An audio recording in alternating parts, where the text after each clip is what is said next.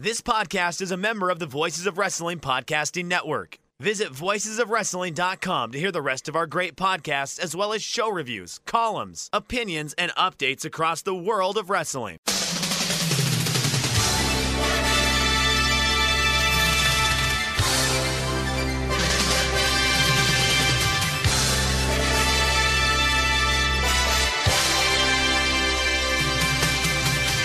Hello everybody and welcome to the Super J-Cast. I'm Joel, joined by Damon McDonald and Esther in the background here. Damon, how are you? How's it going? We are good. How's everything over there? Sounds like you got your hands full with the little one. No songs? Any chance of a song? And just going, you just pop one out? No? Come on. God, take your pick. I've got hundreds. I know you do. You got etched into my memory. I wake up in the middle of the night screaming because I've got. I'll tell you what my favourite one is. So, my mum sent us this book of nursery rhymes from the UK. I may have mentioned this before, and I managed to find a YouTube video where someone had taken photos or scanned in pages from the book and uploaded the original audio tracks from it, because it used to come with an audio tape or something. Okay, so that was fantastic for us, because a lot of these songs I didn't know the tunes to, but some of them are just absolutely hilarious. My suspicion is that the people in charge of recording this music were hoping that they would get talent scouted by a head of a record label with little kids at home. They'd be listening to this thinking, "Wow, these guys are really good. Let's sign them up." So there's this song called "The Little Birds." And it's just the most innocuous little thing. The lyrics are little bird flaps its wings and flies away in the morning. So, I was thinking when I looked at it initially, some sort of jaunty little tune. But then, on this video, for the original audio, it's turned into some 80s power ballad. It's the little bird flaps its wings and flies away in the morning. These big long guitar solos. It's so inappropriate for a little kid's nursery rhyme. I might actually share it because it's so funny. But yeah, that one is my favorite at the moment. That rules.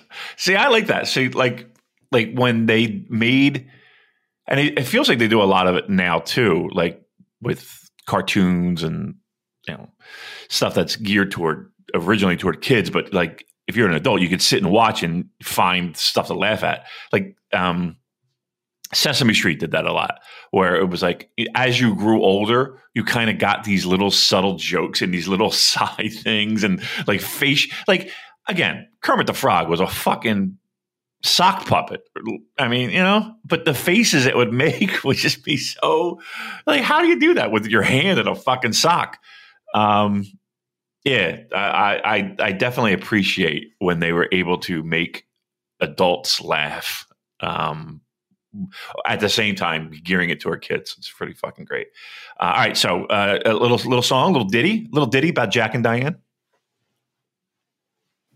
Who's Jack and Diane? Two American kids. They grew up in the heartland. Jackie was going to be a football star. Come on, you don't know a fucking song. You don't know the song "Jack and Diane" by John Cougar Mellencamp, or as we call him in this family, John Cougar Menstrual Cramp. No, I've never heard of these people. All right, kids, strap in. It's another Damon music segment. No, he was when he started, it was the 80s, right? But he started out, he was kind of this grimier Bruce Springsteen. Because Bruce Springsteen was massive, right? You've heard of Bruce Springsteen, I'm assuming, right? Yes, okay. He did a concert at Emirates Stadium once. Yeah, I'm sure he did. He probably could sell out easily. Well, he was the working man guy, and he was the blue collar singer. And then John Cougar Menstrual Cramp came, and it was kind of like a grimier version of that. And then he became Mr. What Bob Geldof came to Live Aid, he came to American farmers. So he had Farm Aid, and him and Willie Nelson used to go around and smoke weed and fucking grab an acoustic guitar and jerk off Neil Young and all that shit. I don't know if any of that actually happened, but I'm just assuming it did. But his first hit was a song called his first hit was "Hurt So Good." which is a bit of a knockoff on the S&M lifestyle, Joel. I don't know if you've heard of the Master and Servant. Speaking of which, terrible Depeche Mode song. And then his second hit was Jack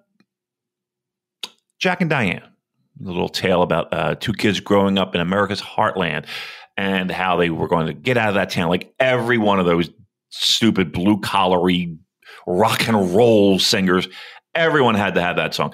Everyone had to have that song of Break. Bon Jovi, when he decided he didn't want to wear makeup anymore, had to have that song. Everybody's got to have that.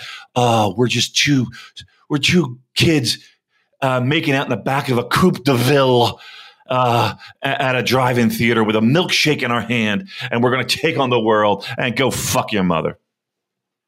Wait, so they're making out with milkshakes in their hand? Wow, of course. That's a recipe for disaster. It really is. It's going to be spillage. Right. Not only that, the kisses are all viscousy. Ugh. It's just like all thick. Your saliva's all like intertwining their own milky saliva. Ugh. Terrible. This took quite a turn. It really did. It was kind of sexual, didn't it? Kind of sexual. So there you go. You learned about Jack and Diane. You learned about John Cougar Mellencamp, a.k.a. Menstrual Cramp. You learned about a little Bruce. You got a favorite Bruce song? I don't. I don't like it. I think I've only heard of one. I might be making a complete fool of myself here. Born in the USA? Born in the USA is correct. Yeah, I knew a song. I know a pop song. Great job by you. It's a great job by you. I mean, yeah. My favorite is when like the politicians will use that because, born in the USA. And it's really a song about, it's a little, I wouldn't say anti-America, but it's about, foreign wars and how the country treated the vets coming back very poorly, Joel, very poorly. So he was kind of mocking the old born in the USA thing. It's funny that, isn't it? How many songs are of that ilk, which are designed to be satirical, but are appropriated completely as face value by idiots with no understanding of irony. Like the William Blake Jerusalem, which was supposed to be a satirical interpretation of the state of Britain at the time. Talking about beautiful rolling hills when it was rapidly turning into an industrial wasteland. So he was taking the piss, basically. But there's people who are like, oh, yes, I feel so patriotic listening to this song when it was actually the complete opposite. That annoys me, that kind of stuff. People who have Great Gatsby parties. The whole point of the fucking book is that you're supposed to think how disgustingly decadent and empty-headed these fools are for, wasting their lives having these empty, vacuous parties. But then people say, hey, come to my Gatsby party. I'm like, you haven't read the book, have you? Or at least you haven't understood it. Right. You may have looked at words, but not really comprehended what was going on in those pages. I know. I love that. My favorite one is and I feel like I shock people with this, and I don't intentionally, but I'm just like, you obviously have never listened to the lyrics. You're just tapping your toes like a dope. Are you familiar with Frankie Goes to Hollywood, the band, Joel? Yes. And are you familiar? Relax, don't do it when you. It's about coming. I think specifically about coming with another gentleman. I mean, the whole song is. Shoot it in the right direction. Again, he basically says, relax when you want to come. That's what he says. The whole song is about him shooting loads everywhere. I assume that's why it's so popular. No, I don't think anybody knows because when I say this, I'm like, but it's a song that's like a beat little dancey number, but it's all about come. And I'm just like, isn't it about trying not to come, like trying to delay? It's the Barry. Is it Barry Windham? Yeah, Barry Windham is my goat, and the Russian rocket Pavel Bure. Yes, both. Yes, right, both. So there we go. You successfully connected Frankie Goes to Hollywood with Barry Windham. Yes, Barry Windham. I wonder. He was local a little bit ago. He was signing an autograph somewhere. And I was really contemplating going up there and just letting him know how much he's helped my sexual life, my performance. he's taking me to new levels. You know, people sometimes look for a medical item, Viagra or other blue pills. Don't want to name names, but I could actually shake a man's hand and be like, you know what, you helped me. Don't explain why. No, just say, look, you've really helped my sex life. And like, just leave him to ponder that one. No, I'm going to show him. I'm going to give him a live performance. I'm going to be like, hey, come here, dear. Watch this. Erect a floppy in seconds. Right. Just by thinking about you. Right. Come on, Barry.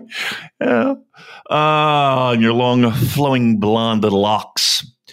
You know, I've been thinking long and hard about this. This is much better than any New Japan Pro Wrestling talk we could possibly do, right? I mean, we 15 minutes, and I feel like I've laughed several times. I don't know about you, listener. I don't care about you, listener, but I've laughed. I've laughed. It's 6 a.m, Joel. What am I doing laughing? All this laughing. Laughter. Yeah, well, as long as we have our fun, that's all that matters, isn't it? But I mean, it is an exciting time to be a wrestling fan in general, even if the sort of domestic product of New Japan isn't setting the world on fire, because we're a lot of movers and shakers in the world of wrestling right now. People requesting their release from various companies. Ric Flair, when and how are we getting him back to New Japan? Can we get him for his second G1 climax? He was in 95. Am I right in saying that? 90. It was one of the first ones. It was like because it wasn't like it wasn't like the G1 that we know today, right? And I think in that same one, Steve Austin was in that same one, if my memory serves me correct. But yeah, I know there are a lot of people that are moving around. It's weird because it is this exciting time, and it's like one of my favorite parts of sports is like. You know, we just came off hockey's free agency openings where people can, sign anywhere they want. And, I love that. I love that idea of like a big name moving on to another place. And it keeps things fresh and exciting. Same thing here. It's just weird, though. Like, I do feel I was kind of thinking of this the other day, how everything is like that. And even, I'm watching AEW and I put it on. Specifically to watch, I really was like, okay, should be fun, and it was a fun fucking show. Loved every second of it, death match and all, and then even like Impact is, I'll find myself, all right, let me pop on Impact, and I'm popping on strong. I do feel this little weird disconnect from it, but I think it's coming back. Like I know for a long period of time.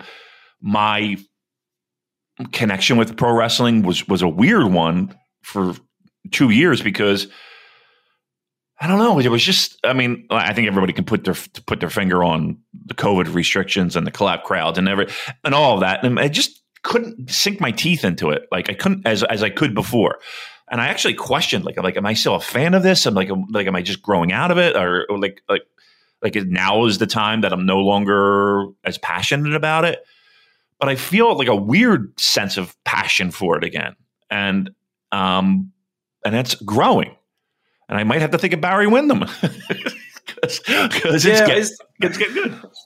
I feel like, that gif from Les Mis with Russell Crowe in his hat sort of peering through the window. Or the SpongeBob one with, the fella looking through the window while everyone else is having fun outside. Like I'm sort of feeling the excitement vicariously, but I want that excitement to come directly to New Japan, and I'm sure it's coming for researchers. I'm sure that's where it's all going to kick off.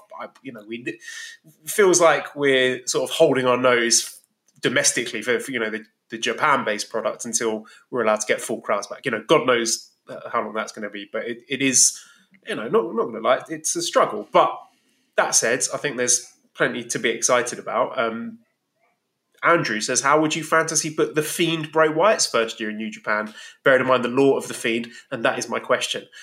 It seems that every time a guy gets released from WWE, someone is saying, this person would be a great fit in New Japan. It's like, come on. No, do we have to do this with every single person? Give me a scale of 1 to 10 how interested you would be. Well, first of all, Ric Flair, and second of all, The Fiend Bray Wyatt in New Japan. I would say 0 Ric Flair. I mean, unless he is coming out and not getting on a microphone and handing over a trophy, a presentation, he nods at the crowd, he waves to the crowd. That's the involvement I want Ric Flair at this point in his career. Ric Flair versus Toriano? No, I don't want the man in the ring. And this is coming from someone who, I would put Flair in my top 5 favorite wrestlers of all time. Just no. And I don't need, like, again, if he's used wisely and used sparingly and used in a very non-physical, get on the mic and woo, I would be okay with that. Put on a suit, look like a champ, don't act a fool. We're good. You might not agree with this. And again, certainly not as this nonsense fucking monster face painted comic book wackadoo bullshit. You really hate Keiji Muto, don't you? That was good. You know what? You are sharp as a fucking tack, Joel. I had to do that to make up for the Big Show Boss Man funeral thing from last week. Well, I just didn't. That was just like a real obscure, like, wow. That was like a sea level angle.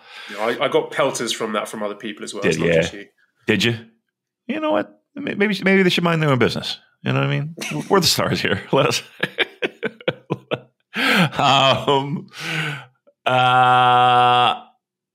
Would you have a problem with the Bray Wyatt in New Japan Pro Wrestling ring? I would not. I think that might be fun. That could be fun. Again, let's tone down the fucking nonsense. I don't think he's that bad. Do you think he's that bad?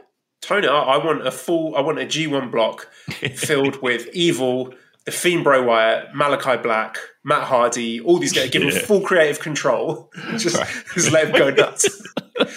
I liked the initial Bray Wyatt character. The sort of Dusty Rhodes idea that he gave him, like the cult leader with the swamp guy. Yes, I thought that was cool. Yeah. His wrestling, what is his best match? Has he ever had a match that has been pushing 4 stars?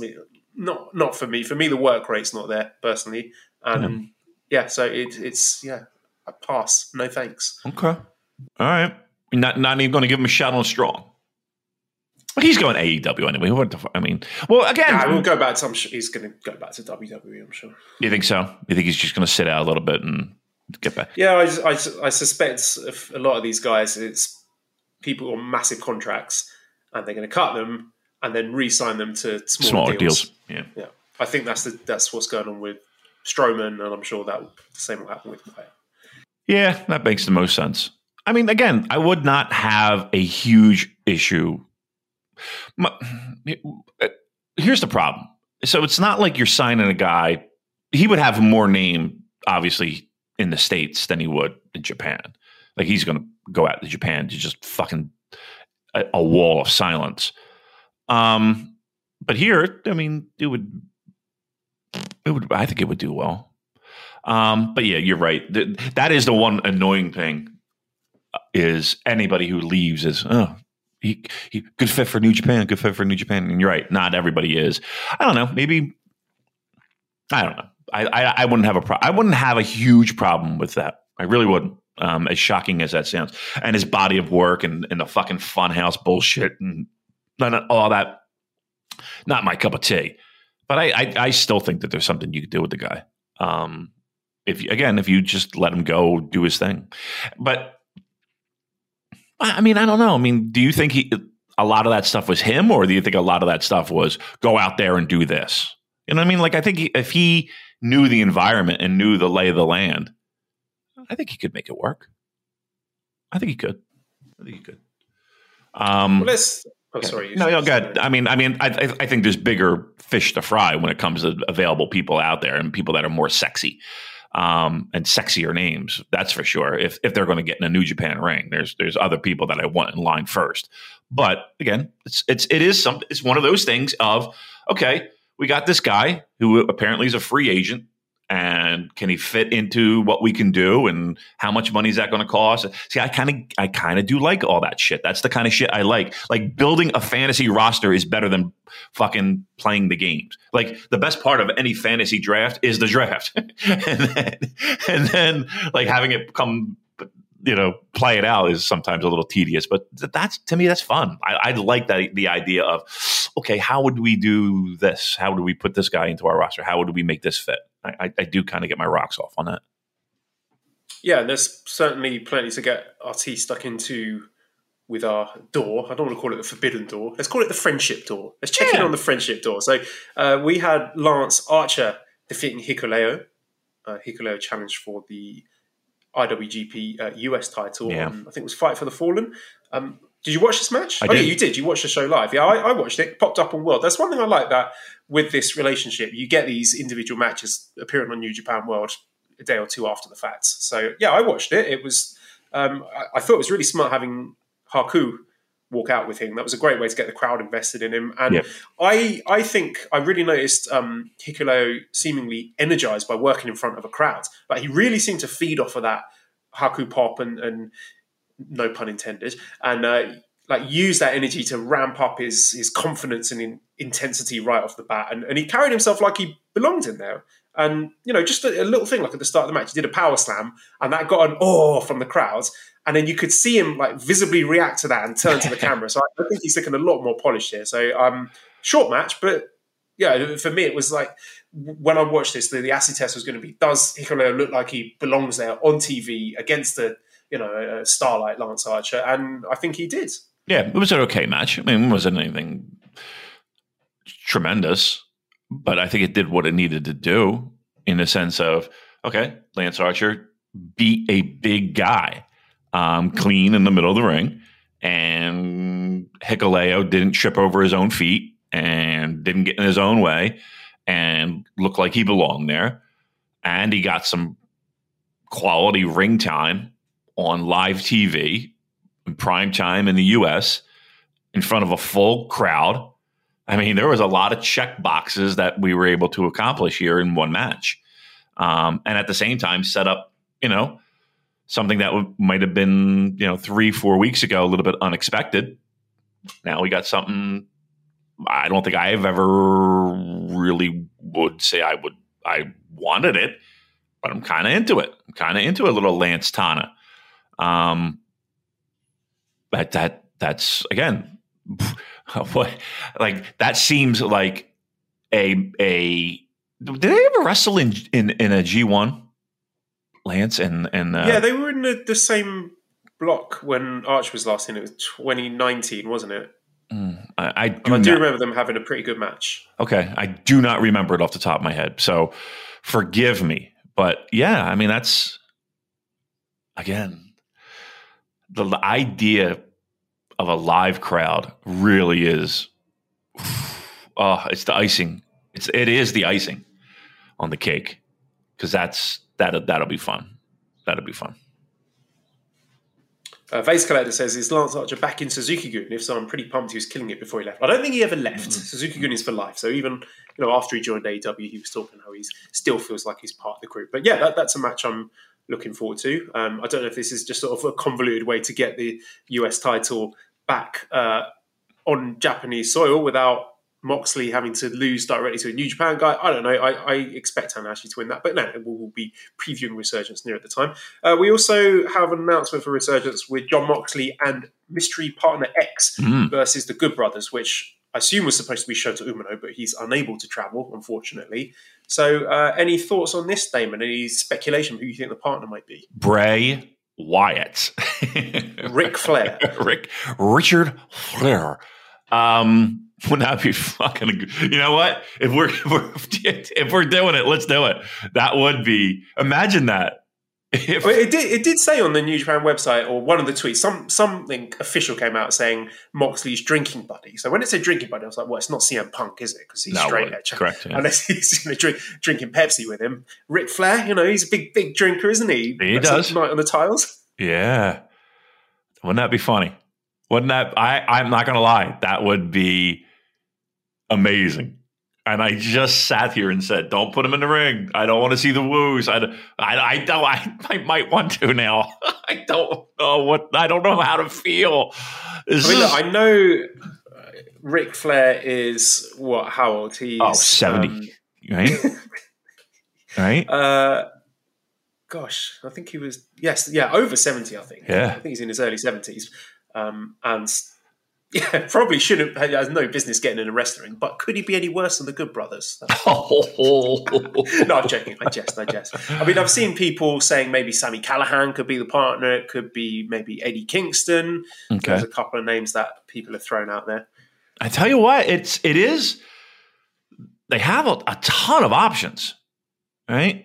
They have a ton of options with the door, whatever adjective we want to put in front of door, there's so many possibilities now. And that makes it fun. Maybe we'll get Nick with his pizza cutter coming out again. That'd be fun. That'd be great. Watching him carve up everybody. I gotta talk about that, dude. That match. Did you see it? The Jericho? No, I didn't. Yeah, unfortunately, I don't have a way. Dynamite is not on Thai television. I don't have any access to it, I'm afraid. But talk to us about the match. Okay. Again, this is primetime television on, dare I say, a major cable television network. And AEW is doing pretty well for itself. It's one of those things where, you'll be watching whatever and a commercial for it will be on. So it's got, I don't want to say broad appeal, but it's again prime time on Tuesday night, Wednesday night. The first match, the multi-man tag. It was like a 10-man tag, and it had Dark Order. I know, roll your eyes, but Dark Order and against Kenny and Good Brothers and Young Bucks. Joel, when I tell you this match was 55,000 miles an hour of just pure wrestling nonsense fun, high spot. It was really good. It was constant and just, I dug it. I was just like, this match fucking is great. Again, it was like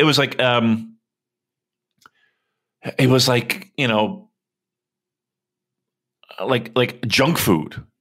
Right, or like delicious fat. It was like Popeye's fried chicken. It was delicious, but totally not good for you. Right, that's the best way I can describe it. Fucking fantastic. Give me another piece.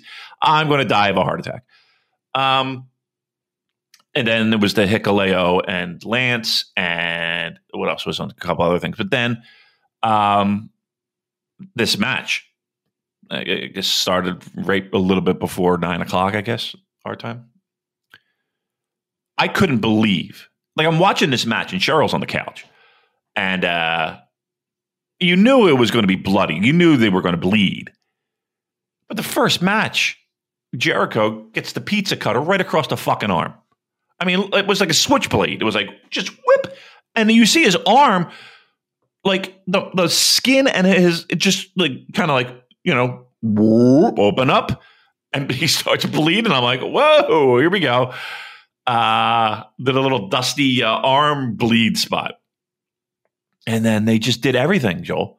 They did everything you would expect in a fucking Big Japan death match. From chairs to light tubes to, and I'm not talking about they and here's the thing, Jericho took 90% of it. And I'm like, why is he doing this? He's 50-something years old. He's done everything there is. Headline buildings in Japan and in the U.S. and WrestleManias and Wrestle Kingdoms. And this guy is getting tossed into, they had a sheet of glass. They had 2 chairs, sheet of glass between the two, taking bumps into the glass. Again, the light tubes, the fucking pizza cutter shit. Like, it was unbelievable. Jericho's back. Again, was straight out of Big Japan Pro Wrestling. It was just bloody from the top of his neck to like his ass crack was just sliced. It was unbelievable what I was watching. Again, I've seen it a trillion times. I just couldn't believe I was watching it live on TNT. It was amazing. It was like it would be, honestly, it would be the equivalent of, all right, Monday Night Football is over. Let's watch some porn. You know what I mean? They'll be like, okay, I don't even know what the big show is in US TV now. What would be CSI? So I'll just throw out there. I don't even know if it is or it isn't. But CSI is on, and then right after that they put, Riley Reid's Ass Bangers 4. That would be the equivalent with the violence that I saw. Oh, man, I got to put on Ass Bangers 4. I haven't seen that in a while. It's good. But it was good. It was one of the most entertaining. I hate saying entertained, but like I was thoroughly entertained for that entire block of pro wrestling. I couldn't believe what I was watching. And they made the announcement for Chicago, which so everybody knew Punk. I don't know. It's fun. Here's what it is. When all this is going down, all I'm thinking of is, okay, New Japan is in this mix. Like we're in this pot, this stew. Like we're a main ingredient in this stew. And it's all coming together. It's all coming together. I'm telling you, Joel, they're going to do a big show. When I mean big show, I mean an outdoor stadium. I just feel it in my bones that these guys are going to cash in and they're going to put their chips in and we're going to have a big show. The problem is this. Football season's coming right around the corner. So I don't know when they would do it. They have to do it in a dome because winter would be around and nobody's going to sit outside and freeze their fucking nuts off. But I'm telling you, they have to be looking at a big fucking stadium show, and they could do it. They could do it. I guarantee it. It was sort of a very interesting tweet from our Voices Wrestling friend Garrett Kidney. He said, remember when WWE were negotiating with New Japan or whatever, and now one main event for New Japan's big US show is being promoted on Dynamite while the other main event is being promoted on Impact. So yeah, you got to sort of tip your hat to the way that this has been managed in being able to get their US-based products promoted like this. So a few questions. Bash says, how do you guys feel about all the storyline booking going on in different companies right now? You got Jay and Finjuice in Impact, the US title on AEW, whereas before it was all booked onto New Japan shows. Classic Cat says, given that there's more New Japan storyline progression taking place on AEW and Impact shows than actual New Japan shows, so do you think you should start reviewing them instead? And Chuck Sizzleby says, since Jay popped up on Impact, how long do you think till GOD makes an appearance? They all live in Florida with huge shows like the Rampage debut, Grand Slam, and All Out coming up. A run-in could generate a lot of buzz for New Japan here in the States. I'm sure that is coming very, very soon. I'm sure GOD are going to be getting involved. So, I don't think you'll have to wait too long for that one. But, yeah, so general thoughts. I mean, you've touched on this, Damon. It's a big thumbs up, I think, for New Japan managing to get the name out there in the States. Yeah, everybody's getting work. In a time when it's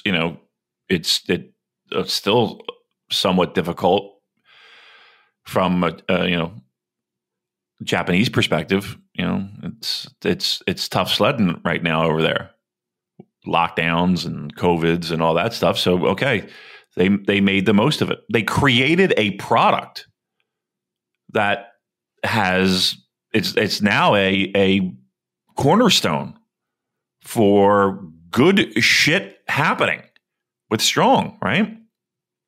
So they were smart there. Very wise. I mean, and again, we talked about Strong just being the thing where, okay, just people could go and wrestle, for crying out loud, let alone shows and live events and involvement and becoming a destination place.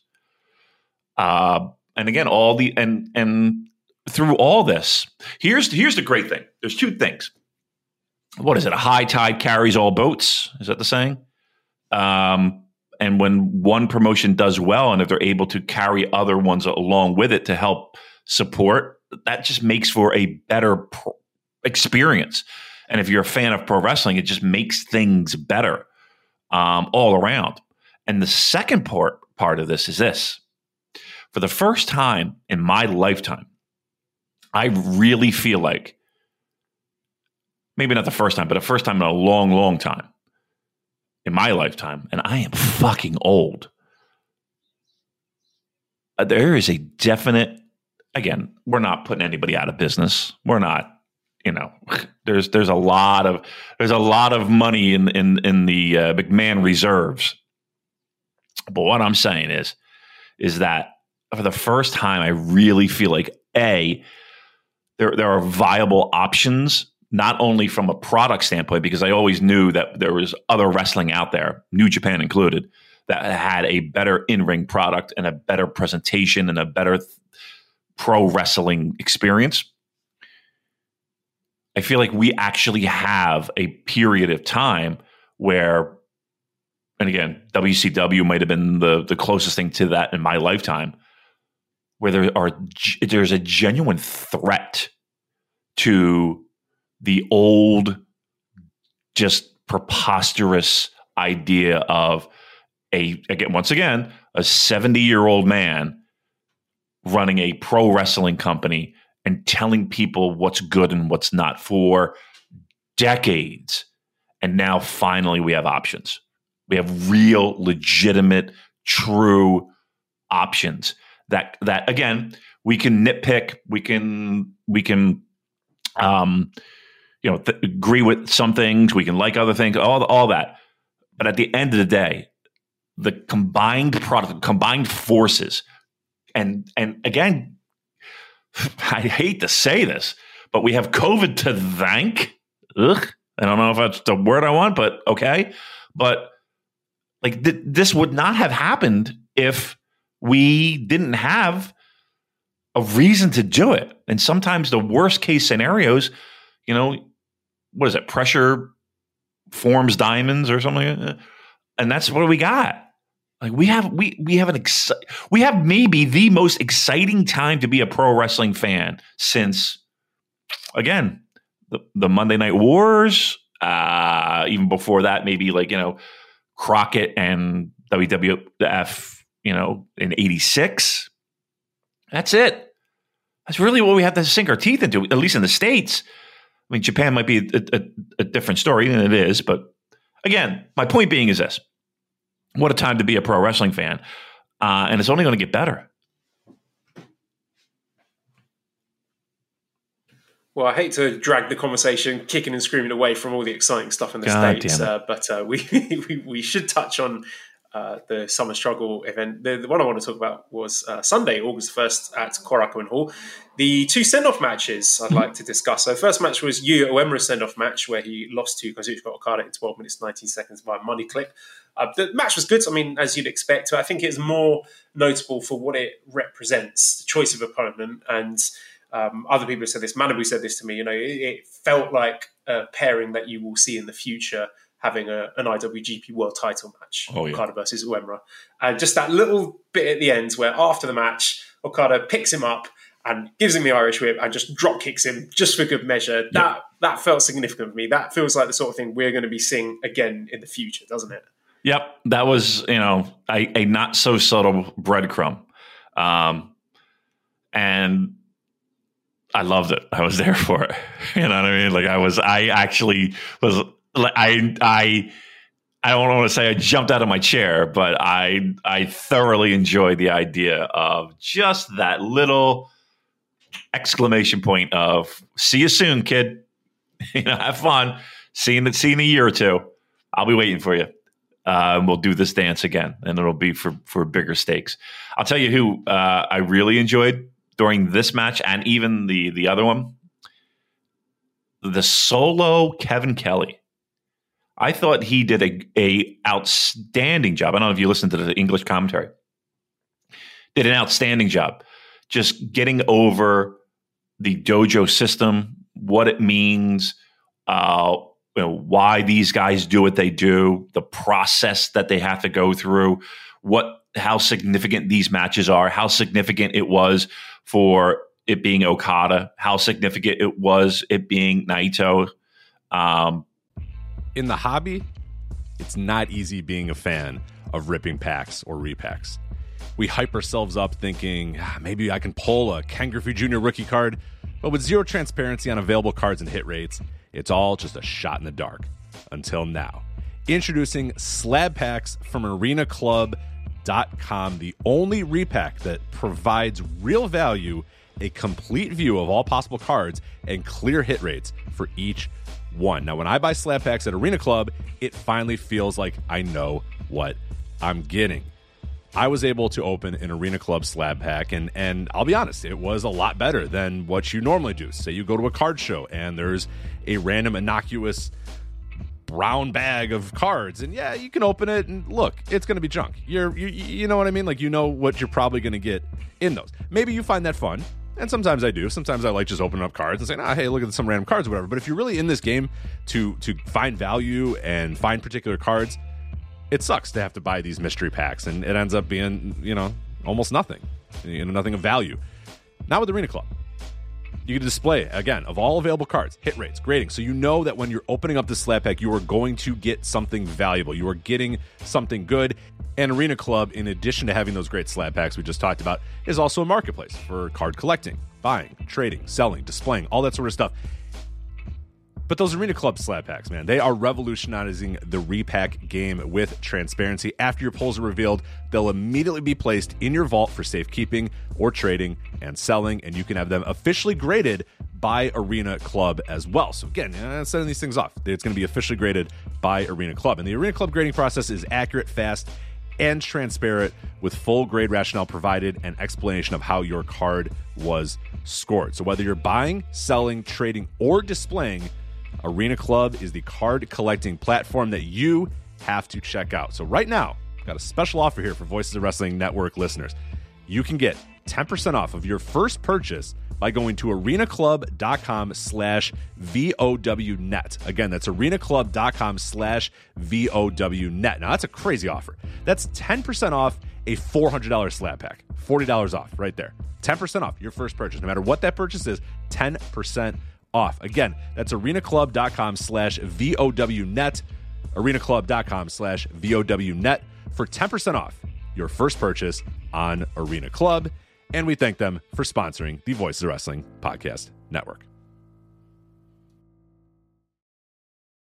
Again, even the little subtle things like, Naito coming out in what would he would consider a big match show outfit, if that's the word, gear, the white. There's little subtle things that I thought it was refreshing to hear. Like, it didn't, how sometimes commentary it just pounds you in the head. Like, it just felt like a nice laid back Kevin Kelly doing his thing, no distractions, calling matches, giving information. I really enjoyed it. And what sucked was it was like the last thing I did before I went to bed. I wanted to hit him up and just let him know that I really appreciated that. Like, I really thought he did an outstanding job with those two matches specifically going solo. Yes, I'm in total agreement there. The second match, Yota Tsuji send-off, where he lost to Tetsuya Naito 11 minutes 24 by high-angle Boston Crab. This one, I love this one. I really enjoyed it, Damon, because we had the backstory into it that Yota Tsuji really, really wanted this match. Campaigning for it on Twitter, saying if he gets 50,000 likes or something, and he didn't quite manage to get that. It almost sort of felt like an audition for him for a future spot in LIJ. But here it was Tsuji's most complete performance for me. He looked more confident than he's ever looked, and everything was on point in the ring. It was crisp, it was sharp. He looked like a guy who was ready to become a star. And just a little story at the end, with the backstage stuff, he said if he was going to lose, he wanted to lose to the Destino. But Naito said, look, I only use the Destino when I need it. I didn't need it against you. Maybe one day you'll be worthy of me using the Destino on you. So again, we're just planting those little breadcrumbs for something to look forward to when he gets back. But yeah, I thought Tsuji was really, really terrific here. Yeah, both were. And I appreciate the fact that Naito had somewhat of his working boots on, right? Like he didn't sandbag this match. Like he went. If it felt like he did anyway. Yeah, the future's bright, man. Future's bright. And I say this all the time. Every time we do one of these little send-off nights, man, I just think it's fun and it's heartwarming a little bit too. Where it's like I always look at facial expressions and I always look at body language and I always look at like how they exit the ring, knowing full well that, like, okay, this is a chapter in your life that has ended. We're going to now open up a new chapter, and just kind of like, I don't know, get in their heads and think, okay, what are you thinking? You know, like how are you feeling? Because it is a big thing. It's, you know, again, one of the points that, and I knew a little bit about it, but certainly not a lot, but even Kevin Kelly mentioning how guys spend a year just doing chores and doing exercises and doing, you know, simple pro wrestling training in that dojo system before they even step foot outside the ring in a t-shirt at Korakuen Hall. I imagine the feeling of, you graduated college or you graduated university or you, that's maybe the best way I can describe it is that, you know, okay, now I'm going away on excursion for a year or two, and I'm leaving everything that I've had for, 3-4 years, and now I'm going to go see the world. It is an interesting and remarkable process that they have for developing stars, and they don't miss often. They don't. And it's just it might be rough, and it might be, I don't know. It's certainly not for everybody. That's for sure. And it wasn't for everybody in the 90s. Like, there were people that went to that dojo and they did not survive. But the people, man, who come out the other side of it, I'm telling you, they're the best pro wrestlers in the world. Best pro wrestlers in the world. And I love the fact that it still goes to this day with little tweaks and little variations, but for the most part, it's the same. And that I can truly appreciate. Like there is something to be said about the tradition of it, and as well as the fact that it's relatively the same. And you can see the results, right? You can see the results. So Diego says, where are Tsuji and Uemura going? I'm pretty sure we're going to see Tsuji in the UK. Uemura I would like to see going to the US, because as we talked about ad nauseum, there's so many exciting opportunities and people you could learn from there. So, if I had to guess for Uemura, I'd say the States. Louis says, which young lions have had good send-off matches? I remember Kawato, aka Master Wato, having a good send-off, as well as Shota Umino. Any that stick in your mind? Hiromu's was pretty decent. Trying to think back. Many of them. I remember. I know it was against. Like, I just remember them as young lions, and I don't know if I necessarily remember their send-off matches like Okada's. Like, I know it was against Tanahashi, but for whatever reason, it doesn't stick out in my mind as, I'm sure it was great, but I don't remember it. I don't remember Naito's send-off match. A lot of them, I don't want to say never made before World, it wasn't like people went out of their way and you'd have to watch them later when people post them on YouTube or shit like that. I remember what shows what. But I think that's one thing about World, man, and the network, is that you get to see that shit. Like, no one, let me be very honest, no one, and I mean no one, was like, oh, this is Okada send-off. Nobody said that. Nobody said that. And now it's a thing. I like that. I like that it is. And we complain about, oh, you get every fucking show on this network and every Road to show, and oh my God, we got to watch all this shit.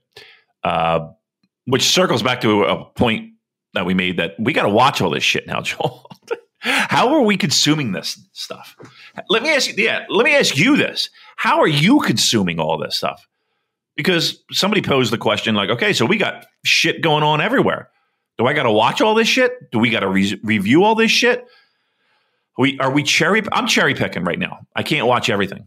Like I got to be honest with you. I am cherry picking the New Japan stuff and trying to watch what I can, but I can't watch it all. Like, how are we going to cover all this shit? This is not convenient. This is not convenient. Yeah, pick and choose. I mean, like, for example, this show that we're discussing now, I watched the first 2 matches and I watched the main event. So, and all the other Road 2 shows in the week, I didn't bother with those. So, yeah, you pick and choose what is significant for you. Otherwise, you're going to get burnt out. Yeah, I can't. I don't have the time to I guess that's what you got to do. But then again, you got to remember that shit is everywhere. Like I don't. It is getting really hard to keep on top of this all because there's so much going on with, in Japan, and then there's Strong, and then there's stuff going on at AEW, and there's stuff going on Impact. It does make your head spin at times. Yeah, it's like I feel like everything's crammed in at once. I just wake up and look at my phone and be like, okay, what do I got to do today? Like I don't. Yeah, I've never had to do that before, but I feel like I'm not doing it for you, but for both of us. Just so these are we've got to watch this and we've got to watch this, and often it's spanning 4 or 5 different shows, 3 different promotions. It's hard. It is hard. I mean, hard as in it's not like you just pop on New Japan World and go from there. Like there's a couple other things you got to check out, just because of where we are and what we do. So yeah, it's a little bit less convenient, that's for sure. But again, we'll add all right, would you take this over what we had before? I would take this any day of the week, right? I just feel like there's so much more to talk about. Yeah, definitely. And it feels like there is something exciting to look forward to. It feels like there's Christmas is coming, but you don't know when. It's like, we're still having Christmas this year, but we're not going to tell you when it is. Right, but it's April 17th. Right. Yeah, that's exactly what it feels like. And every day, but okay, so here we go. It's Christmas. You don't know when it's going to happen, but also we're going to give you gifts randomly to, whatever, just on a Tuesday. You come home and there's going to be a big box under a tree, right? Because that's what it feels like. Because you wake up every day and it's like, oh, that this is happening, and And here's the thing too. Like, I kind of feel like this show, to a certain degree, is flying a little bit without a net, because we'll get clued in on some stuff, but I guarantee you, a lot of the people that we talk to, they don't know what's going on, which is kind of a weird thing, right? Like, it's not like, it feels like things change so quickly and things happen so quickly that they don't even have time to get us information, right? Doesn't it feel that way too? Yeah, I think there's so many moving parts involved that, I don't want to sort of delude myself into thinking that we are so important that they don't tell us what they're doing. We absolutely are. We are. But you got to think that these are conversations that are taking place across multiple companies now. So it's, I can understand if a conversation happens between, let's say for the sake of argument, Tony Khan and Rocky Romero, then is that information necessarily going to filter back to in the way that it normally would when New Japan had planned to do something in the States by themselves? Do you know what I mean? Right. There were many methods in which information got to us. Right. And it just seems like it's such a moving part right now that it's hard to get that. It's weird. It is a very... I like it. Me too. I like the fact that people, like, for example, when Kenta popped up on Dynamite, it's like, wow, we didn't... It's not something that we would say on the podcast 3 weeks earlier. Oh, you might want to watch for Kenta having a pastrami sandwich on Dynamite. Blah, blah, blah. I like the fact that it's unpredictable. That's how wrestling should be. It's fun. It is fun. Now, listen, that's not to say we don't want to, we like our scoops, for nothing. We like our pastrami sandwiches. We're the best, That being said, though, yeah, it is. It does feel like everything is moving parts. Everything is moving parts, and that is exciting because I kind of do like the idea of waking up and checking my phone and being like, whoa, okay, here we go. What does this mean for us? What does this mean for New Japan? What does this mean for the show? What does this mean for? All right, we got more things we can talk about. So yeah, I mean, look. Talking about this is so much better than, okay, 36-man New Japan Cup in an empty arena. You know what I mean? Sometimes that got to be a little much, right? Right. Yeah, because it does feel like treading water at times. Exactly right. It felt like a lot of the stuff that was going on was just to get through it. Just to get through. We got to put on shows. We don't know how to put on shows in this environment. We just got to get pushed through it, and eventually this will be over. But even as I say that, again, they did make some smart moves. Joe, the smartest thing they fucking did was Strong. The smartest thing they did was Strong. And again, it has grown into what it is. I mean, they didn't sit there and say, okay, we're going to have it. It become what it's become, but it's. I mean, they're going to have a show that is going to be. I mean, we haven't had a match yet, but can you comfortably say this will be in contention? This show, without seeing a match, is in contention for show of the year? I mean, just on paper. I'd say there's a shot. Just for sort of the excitement of being in front of a live crowd again. And I put out a Twitter poll because I was just thinking, we've got Wrestle Grand Slam coming up 2 nights in the Saitama in the dome there. MetLife, yeah. In MetLife, yeah.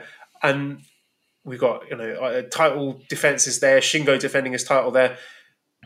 But we've also got Resurgence coming up, and I was just curious what people were more excited about. So I did a Twitter poll. 360 people voted. 78.6% more excited for Resurgence. So, and I'm with them on that. I can't wait for that show. I mean, I think everybody is. I mean, I think everybody is. Again, the idea of a live show that is going to be a little bit like off the beaten path in the sense of, I'm not going to say dream matches, but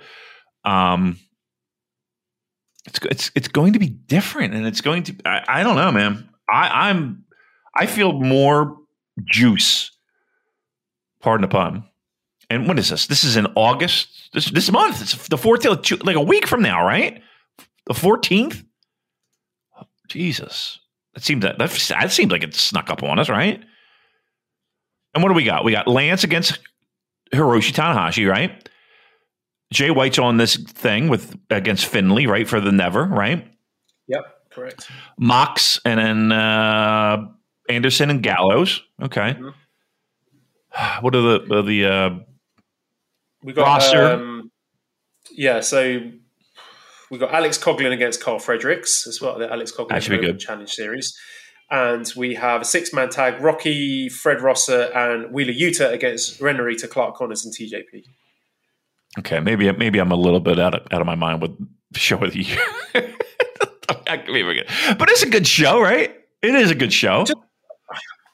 Just for the sheer fact of having a crowd who can make noise. That is just a prospect that is so exciting for me. It is. How? I mean, do we know how?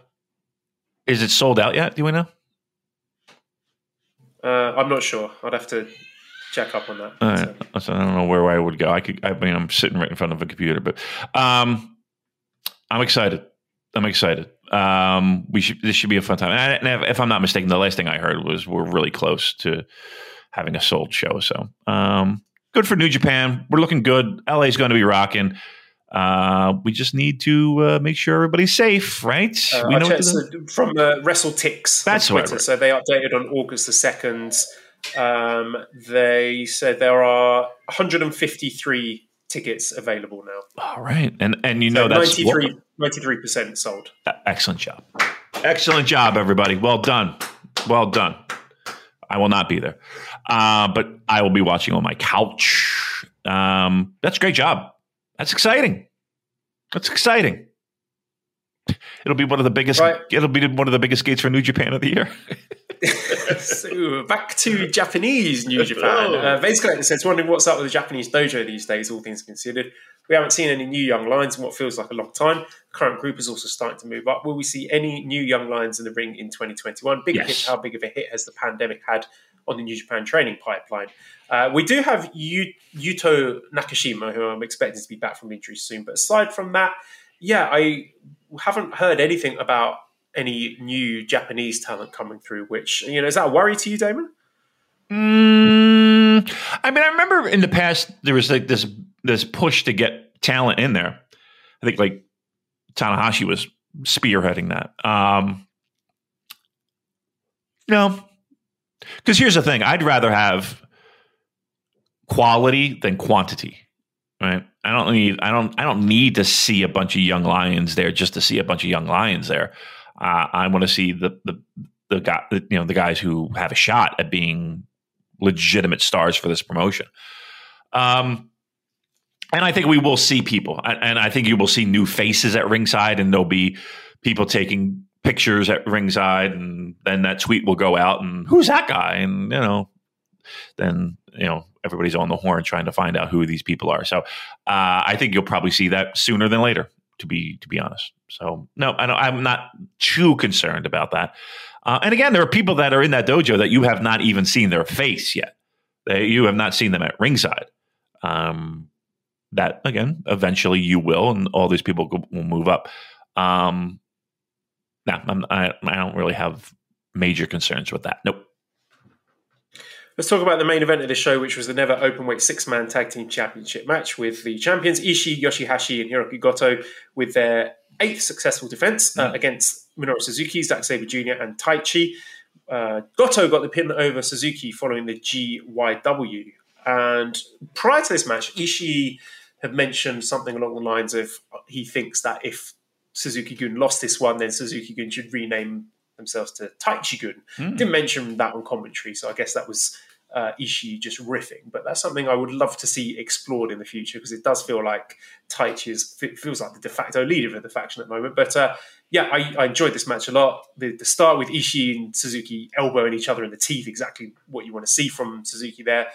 And just a small thing here, Goto and Yoshihashi, they set up a counter to the Taichi choke, just adding a little something for their upcoming 3-way tag title challenge. And you know me, I'm a sucker for team moves.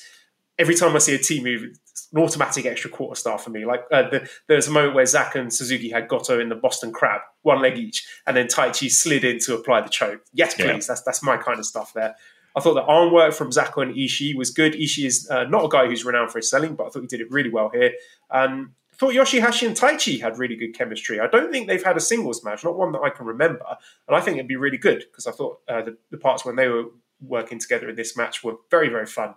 And again, this is 35 minutes, but I never felt these matches, they don't drag for me. I think when you've got 6 quality wrestlers, they've got no problem filling that time with meaningful, entertaining work. And the final 10 minutes is always a blast. You've got your tornado tag style mayhem. You've got near falls, people rescuing each other from submissions, selling the exhaustion. Suzuki and Goto had a really fun exchange that brought me back to my first Wrestle Kingdom trip in 2018, Wrestle Kingdom 12, with that excellent Never hair versus title match. And Suzuki even broke out the dropkick here. Minoru Suzuki respects the Never 6-man titles, whatever you might say. And I like that they finished the match with the GYW, the double team move. Team moves, Damon. I'm a simple man. I love that stuff. So 8 successful defenses in the bag for this team. Wow. That's pretty amazing, actually, if you think about it, considering it was largely considered a title that was, I don't want to say throwaway, but it was largely considered a throwaway title. I mean, nobody was this excited for the Never 6-man titles when the Briscoes were holding it with, whomever. Yeah, I liked the match. I thought the match was good. 35 minutes. I mean, look, I'm not going to lie. I had my moments where I was looking at my phone a little bit. I'm not going to lie. But that being said, I'll tell you what surprised me the most. Again, it's the fact that it's not the usual pin eaters that you would, like if you took that lineup, I think normally people would be like, okay, either Yoshihashi or Taichi, right, would take that fall. And the fact that it's Goto over Suzuki was pretty, I don't want to say crazy, but I did not expect to see Suzuki take that fall. And somebody's taking the fall, and you can't drop. One team, if one team's losing, they're losing the titles. And I don't think anybody would complain if Suzuki won those titles, right? Would anybody complain with that? I don't think so. I think that's a big enough name for it to happen. Not to say that people wanted it to happen, but I'm just saying nobody would complain. It's not like it's, like Chase Owens and Yujiro and, Togo. I was a little bit surprised by the fact that it was Suzuki that took a fall in a multi-man tag for the never 6-man titles.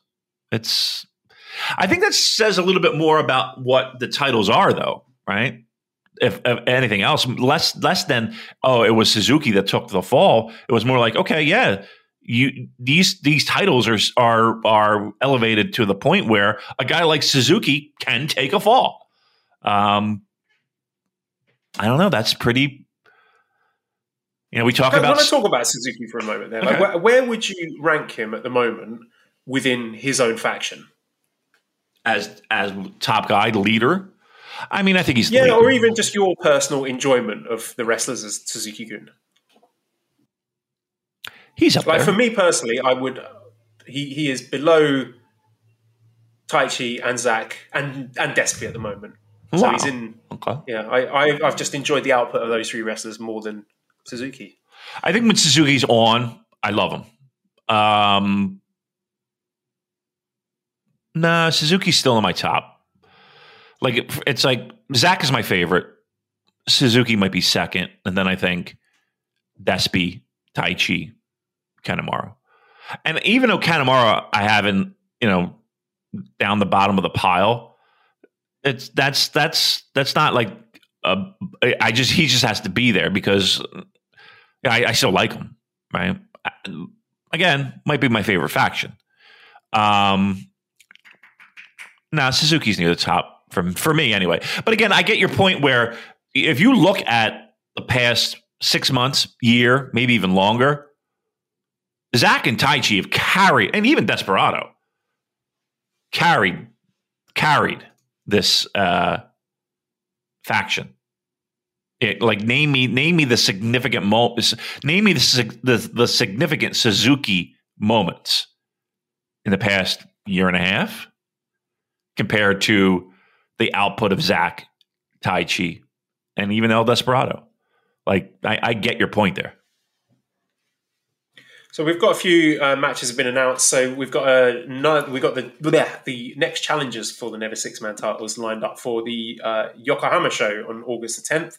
It's going to be LIJ challenging, so Naito, Sanada, and Bushi. And also on that show, we've got Shingo versus Yujiro in a non-title singles match. And a couple of announcements for Wrestle Grand Slam. I think this is night 1, so Jeff Cobb and Okada having their rematch, as we speculated last week. And Toru Yano versus Chase for KOPW. I believe it's going to be an I Quit match. Maybe a more serious match there. If the post-match beatdown and promos are anything to go by, like KOPW needn't be comedy filler, so maybe some green shoots emerging there. So yeah, any thoughts on those match announcements? Well, I quit with the can I tap out? Can I? I would love it if that match was really violent. Like it just turned flip side from being goofy. Let's take the fucking turnbuckle pads off, and really they got seriously dirty and had a real good brawl. If it's an I Quit match, right? If they're going to do an I Quit match, like really do an I Quit match. I want this to be Tully Magnum is what I want. I want this to be Tully Magnum Starrcade. That would be nice. That'd be just a nice little change pace. Because I don't want these. Well, I think it's too late for one of them, but this does not have to be the comedy match break every fucking time. We can mix it up a little bit. So I kind of hope they do something non-goofy. If they're going to go, if they're going to go the route of I Quit, I would prefer it to be a little bit more serious and violent. Not a little bit, a lot more serious and violent. Now they're going to do handcuff my balls to a fucking cactus match. Okay, great. Whatever. Get all the laughs you fucking can. But I want the sanctity of an I Quit match to be preserved, Joel, is what I'm trying to tell you. It's very important to me. It's a very important concept of pro wrestling that needs to be maintained and not bastardized. Bastardized? Is that an word? You know what I'm trying to say. So let's... Exactly. There was a elimination tag match a few days ago, which was won by Suzuki-gun team. I don't know if you saw this promo from Despy, but I'm going to put the direct quote here. So it's El Desperado in the ring at Korakuen Hall after the match, talking to Roppongi 3K. Says, you guys are 3-time junior tag league winners, right? I can't imagine how you've won this thing 3 times in a row. Whether it's your individual abilities or your teamwork, you guys are not interesting at all. In this junior tag league, who am I looking forward to? Gedo and Togo, Phantasmo and Ishimori. You guys are like the chores before getting to the fun. Oh. I mean, fucking hell. Talk about, any kind of analysis from us, redundant. Even Phantasmo in his promo was like, look, I've got nothing more to say. Despy just nailed it there. So based on that, any opinions whatsoever about this Super Junior Tag League? No, but Despy sharing thoughts from this show, that's for sure. He's a listener. That's funny. I mean, he really laid it in there, huh? He laid it in there hard. It was so good, Damon. I would recommend people checking it out because just like the venom in his voice as well.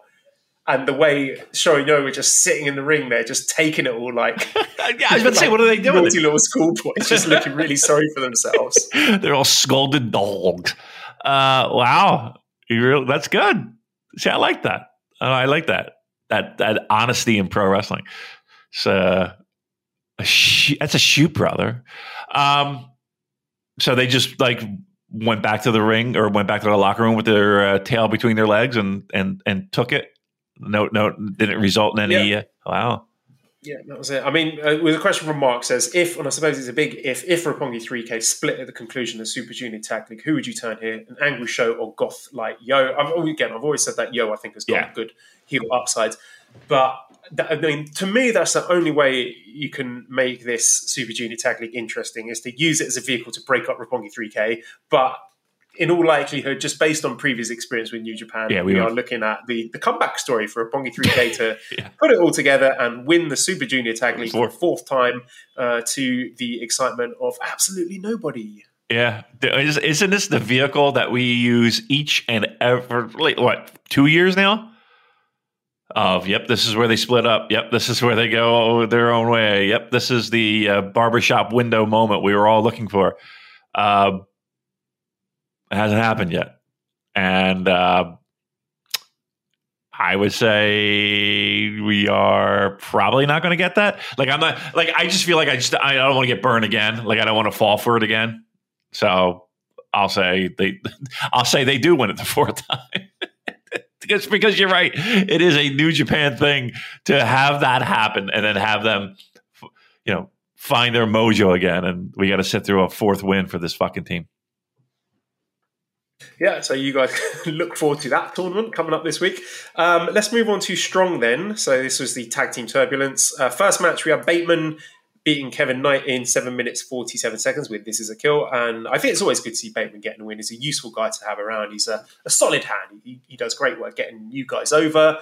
I know he's respected by his peers. He's respected by local fans. We all want the sexy names like, your Tom Lawlers and your Josh Alexanders, but a roster needs guys like Bateman exactly for the benefit of guys like Kevin Knight to, help with their development. Yep. Second match, we had a 6-man tag with Adrian Quest, Fred Ross, and Carl Fredericks defeating Mysterioso, Royce Isaacs, and Jarrell Nelson. Carl Fredericks pinning Mysterioso following the MD. This match was notable for a truly bizarre anecdote that Alex Kozlov was telling about Mysterioso going on tour with Pavarotti. It was really strange. I don't know if it was a joke or what, but it's just a weird little guy. A very fun match. It was a nice mix of styles. I'm glad we're getting to see more of the West Coast Wrecking Crew. I hope that continues. And I'm pleased to see Carl Fredericks picking up a win because he is in danger. We talk about this a lot. He's in danger of getting lost in the shuffle in Strong. because there are others who've made a bigger impression than him. So he needs to watch out. I think he's got all the tools, but he's still missing that standout match for me. And the third match, the main event, the Tag Team Turbulence Finals, where the Good Brothers defeated Violence Unlimited with a Magic Killer after 10 minutes, 59 seconds. I mean, this is a Good Brother in a nutshell, really. Absolutely fine TV match. It was functional, but it was totally forgettable. Yeah. And this is a tournament final, and maybe they only had 10 minutes to work, but I wanted more. But I didn't expect more because it's the Good Brothers, and there's a hard, 3.25 star ceiling on their matches. I thought Brody King worked really hard to make it special. We did some flips, which was nice, but I don't know. There's nothing special or unique or exciting about the Good Brothers. They are okay. They are an okay tag team. So enjoy. Yeah, they always find a way to resurrect a career. Is that the word? Or is that what I'm looking for? They always find a way to get in, right? Always find a way to get in and survive pro wrestling. What did you think of this tournament? I gotta be honest with you. It was there. Underwhelming. Yeah, it was there. Right? A little, where was the drama? Where was the excitement? Where was the, I don't know. It felt very flat to me. And again, not just because of the winners. I think everybody kind of knew at the very least we would be seeing them in the finals. Good Brothers, that is. We knew that we would be seeing them in the finals. They weren't losing in the first round. But it did feel like this was the... Was this like the showcase of reintroducing everybody to the Good Brothers? Yeah, I mean, we said that from day one. This was a vehicle for getting the Good Brothers back into high-level New Japan stuff. Yeah. That's not exciting to me. I don't No. think they're an exciting tag team. There were some good bits in this tournament. I think it was the Violence Unlimited West Coast Wrecking Crew match, I think, that I enjoyed a lot last week. But, I mean... I don't know what else to say. I will tell you that Tama Tonga and Carl Anderson are already going at it on Twitter, laying the groundwork for their feud. So,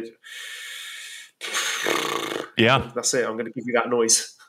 All right. So, are we putting the fucking nail in the coffin on our COVID tag team elevation tour 2021, 2020, 2021?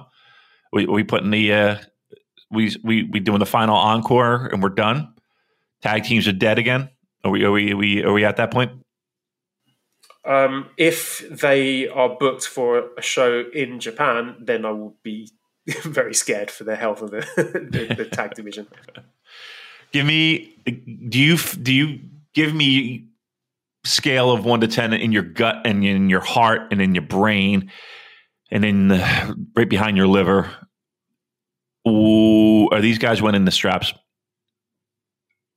Yeah, I think that's inevitable. Wow. It just is a question of when they are able to make it out to Japan to do that. Whew. Nobody wants this. Does anybody want this? I mean, I hope can they just feud over some US tag titles? That's what I'm saying. Let's can we create the Impact tag titles or make up some strong tag titles or something? Just please keep them away. I said on Twitter, people, all the people that were ragging on the 37-minute LIJ Dangerous Tekkers matches, you will be on your knees fucking begging for those days to be back once you're seeing GOD versus Good Brothers round 6 to did absolutely dead reactions. We did so well for so long, and well I mean, so they won this tournament, right? The Strong tournament. Are we? There's no tag championship here, right? They didn't. Correct. So this is just a tournament. Again, no titles. I didn't think I missed anything here. Wouldn't that have been a great move? Wouldn't that like, we're sitting here thinking about them winning those titles. I don't think we see them in Japan anytime soon. You think we see them in Japan anytime soon? Going on with what's going on over there? Why would they? It seems unlikely with the way things are escalating, both in the States and the state of things in Japan. I think we're I don't want to say hopefully, but we're a long way from that. Right. So, okay. So now we just finished this tournament. Why couldn't we give them some titles? We have, the strong tag titles, whatever the fuck you want to call it, right? Or are we just going to feud over these Impact titles, which who gives a shit? But if that's the case, I'll take that over, IWGP tag, which again, they worked really hard in making this interesting. They worked really hard in making this. I mean, the fucking teams that held this title before, preposterous. No one gave a shit. And now we were, I don't want to go back to that. But again, they might not even step foot in Japan for a long time. So maybe, Joel, we're just doing this to get them front and center, but maybe this is just over the Impact titles. Maybe this just is something for GOD to do and Good Brothers to do, and everybody kind of stays separate. Maybe, right? This doesn't necessarily have to be Good Brothers walking out with straps at the Tokyo Dome, right? Doesn't have to be. Probably is, but doesn't have to be, is what I'm saying. All right, well, I've got a huge list of questions here. But all right, well, what do you want to do? The problem is with this lockdown situation, I feel extremely guilty just like leaving Mally by herself. So let's stop here. I think how long have we done? 1 hour and 18 minutes. 1 hour and 18 minutes. You comfortable with that? Is that a little podcast? Yeah. I'm okay with that. Are you okay with that, or would you like to keep going? I could stop. I mean, I think these people got gold as it is. They got John Cougar Mellencamp. They got yes. They got Bruce Milkshake kissing. Right. We got Barry Windham. We got Milkshake kissing. I think these fucking people, and this is free, by the way. I think you got some Kevin Kelly praise. We talked about Strong. We talked about all the rumors. We talked about Punk. We even talked a little AEW. But we gave him gold, Joel. We gave him gold. Agreed. So shut up and eat your pine cone. redcircle.com/shows/super-j-cast if you want to show us appreciation. Give us money. Discord link in the show notes at Cobra Kawaii and ProWrestlingTees.com/super-j-cast for one of our great t-shirts. Big thank you to Editor Dan. Find him on Twitter at LousyHero219. Subscribe to the Voices of Wrestling podcast network for other great shows. Give us a 5-snake review on iTunes. Follow us on Twitter at SuperJcast. Thank you everybody for listening, and goodbye.